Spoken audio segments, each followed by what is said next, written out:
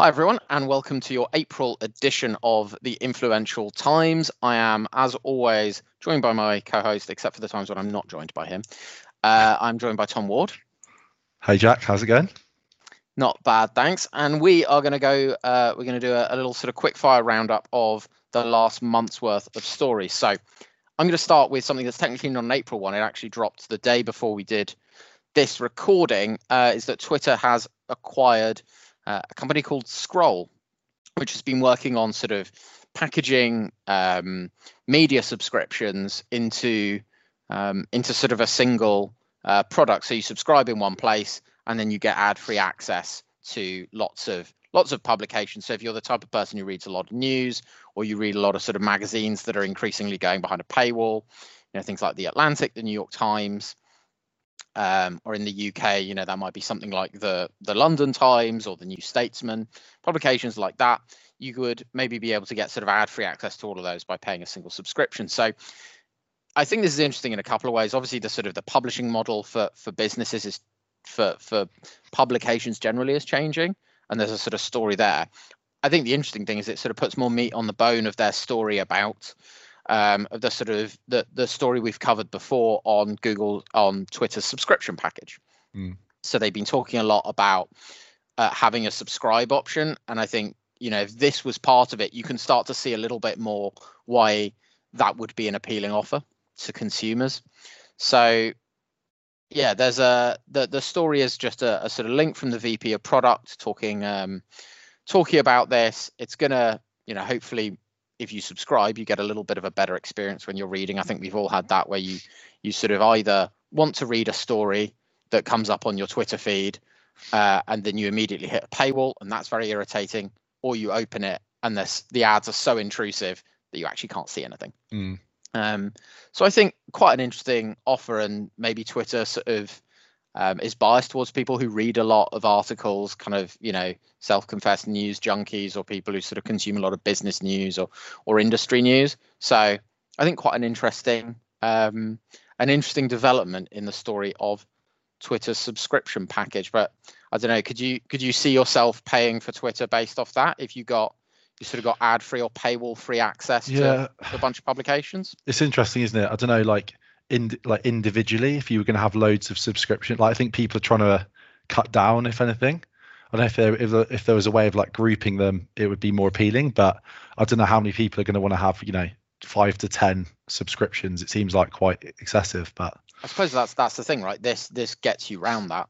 I personally have more than one newspaper subscription, and that feels a bit annoying. There's some that I'm happy to pay for, but in other cases I feel a bit like, am I really going to get a full subscription to something like the Financial Times, which I don't read every day, but they often have very interesting analysis? So maybe one Twitter subscription through Scroll, and you get access to all of it for I don't know, $15 a month or something like that. I could kind of see myself maybe wanting to do that, because I sort of you want to support the publications you find interesting, and obviously there has to be some sort of business model to this stuff.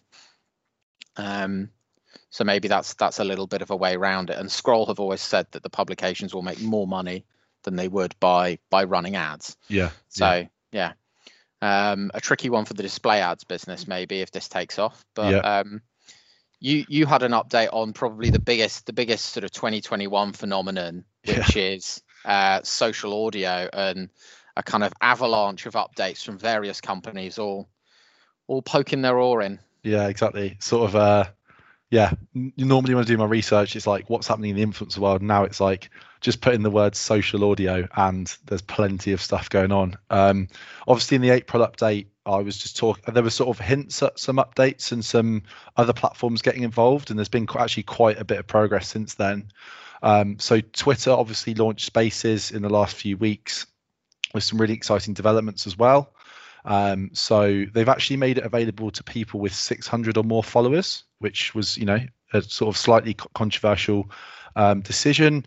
But they've justified it by saying that, anyone with less than that is probably not going to be a great experience for them or for the audience. So, they're trying to obviously build sort of larger audiences in these rooms. It's available on iOS and Android, which obviously keeps me and Jack happy. It means we can get involved, and we won't be on Clubhouse for the time being. So the other criticisms they found is that people have said it's hard to find the spaces and the rooms to join in on. But what they're going to be doing soon is, where you've got the fleets at the top, they're going to start sort of like, there'll be like purple bubbles popping up, so you can basically see when someone you follow is hosting a room, and then you can easily join in. So they're trying to make it much more interactive and obviously drive the attendance of the rooms. And they're doing quite a lot for creators and influencers as well. So they're going to have features where you can schedule a live event. You can even sort of send out reminders a bit like you would with like a webinar or something. And the biggest update really is that they're going to start doing ticketed spaces. And they're giving creators quite a lot of control over this, where they can actually set the prices. They can set even like the capacity of the space, so they can make it like be quite exclusive if they wanted, or it could be to a wider audience. And they've also said they will take a cut of that revenue, but most of that will go to the creators themselves. So yeah, interesting that they're obviously monetizing spaces, but with the view to obviously allow the creators to generate a lot of the revenue, Jack.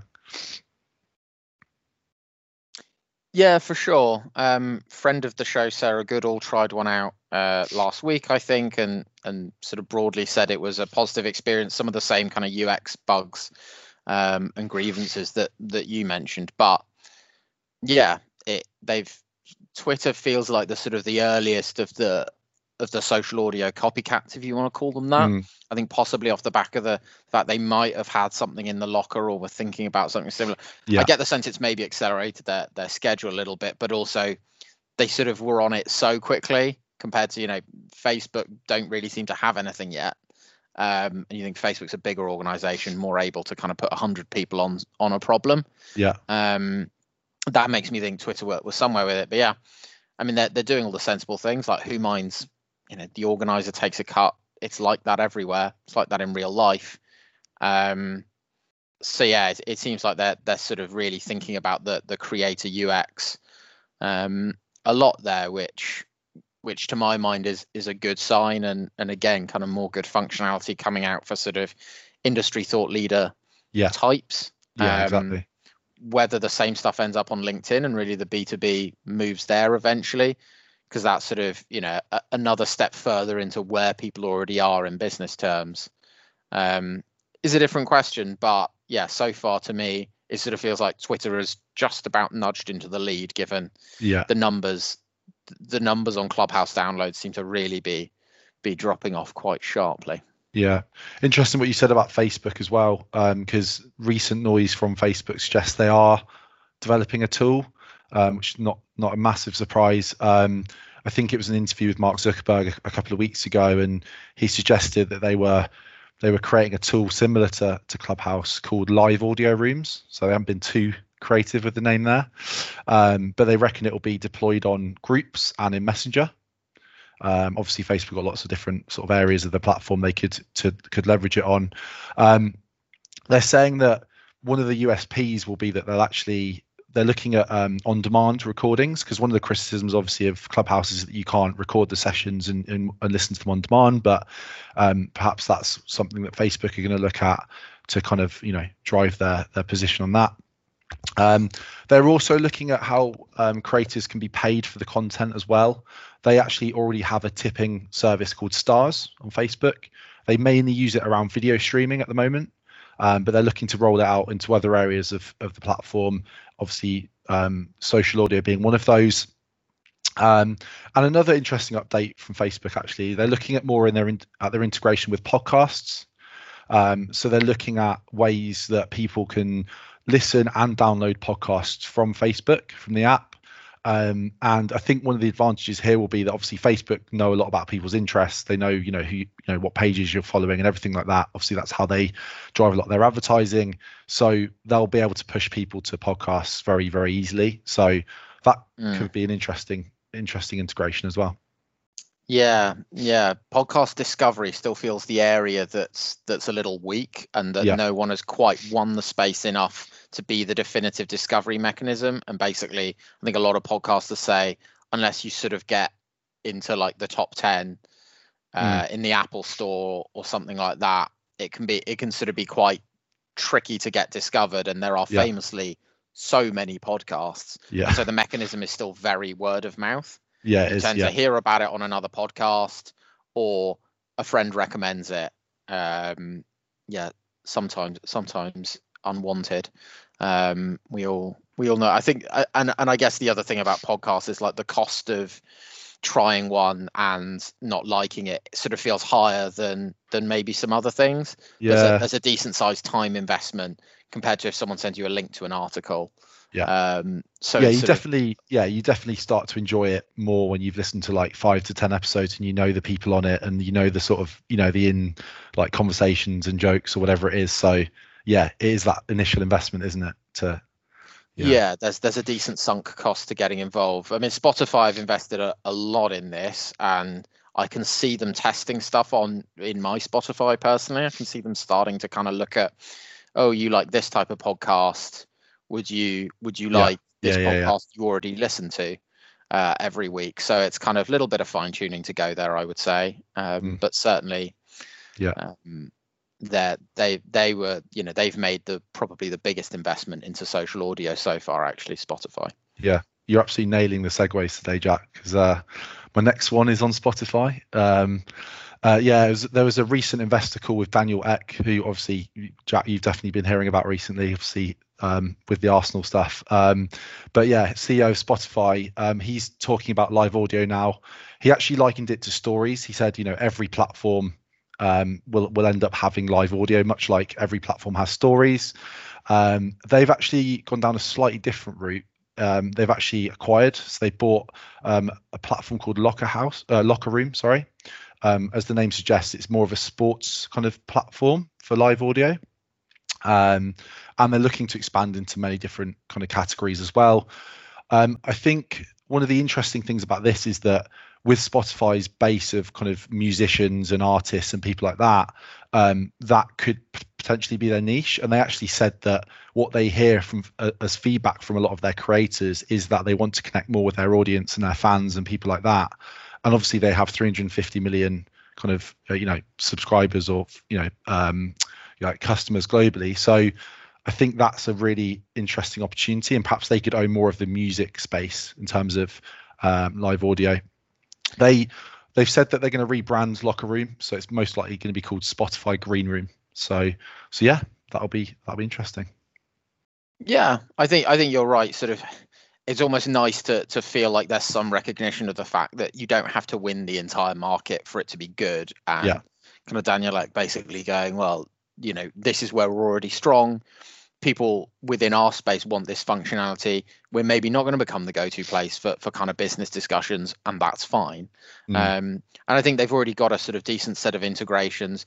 You know, you obviously hear complaints around monetization from musicians and that sort of overall line of argument, but I guess Spotify is kind of necessary now as an artist. There's no way around it. They already provide tools around things like, you know, how you monetize, maybe by getting people to come to concerts, with sort of concert integrations and tours already linked in, and exclusives to your sort of biggest listeners. So seems like a good fit. So for my last story, it is about stories. So, you know, it all really links together today. And I think it's kind of an interesting one with a few strands, but Instagram are rolling out captions for stories. Reels is coming next. So I think there's sort of two angles to this. There's the functionality of itself and what does it say about, you know, the platform, what they're trying to do, and just rolling out good functionality for creators. We know lots of people listen to things with the sound off, etc. I think maybe the sort of, you know, and I think that's a positive move, and it's something that they should be doing, and platforms should be thinking about that. It's also sort of interesting, you know, it's a move that TikTok I think made a month ago, and it does sort of contribute to this overall feeling of Instagram. And we were discussing just before we sort of came live of Instagram feeling like it's falling behind, and sort of the Facebook in general has sort of become this bigger beast, and it's less good at having sort of first mover advantage and being the first on the scene, and it just has to sort of rely on its large user base to kind of keep its position, rather than any sense that it's, you know, the most enjoyable or the most interesting or has the most innovative functionality. And sort of Instagram has long been seen or sort of almost positioned as, you know, this isn't part of Facebook almost. It's like, or it's the nice version, and it's nicer than Twitter because people are mean to each other on Twitter, and it's kind of a younger audience than Facebook.